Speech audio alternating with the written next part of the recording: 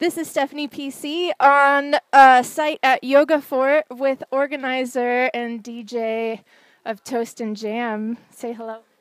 Hello. How's it going? Good.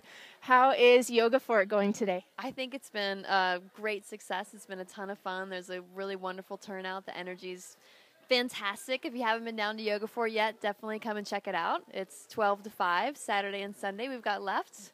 And you have time still, if you hear this before 3:45, come check out Earthride Sound System. Nice.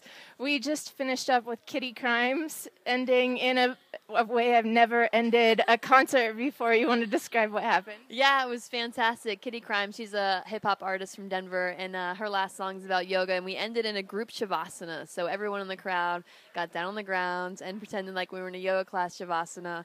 It was pretty magical. It was. And dirty, but that's okay. We're all one with the Dirty in dirt. a good way. Have a good treat for it. Thanks. Happy tree for it.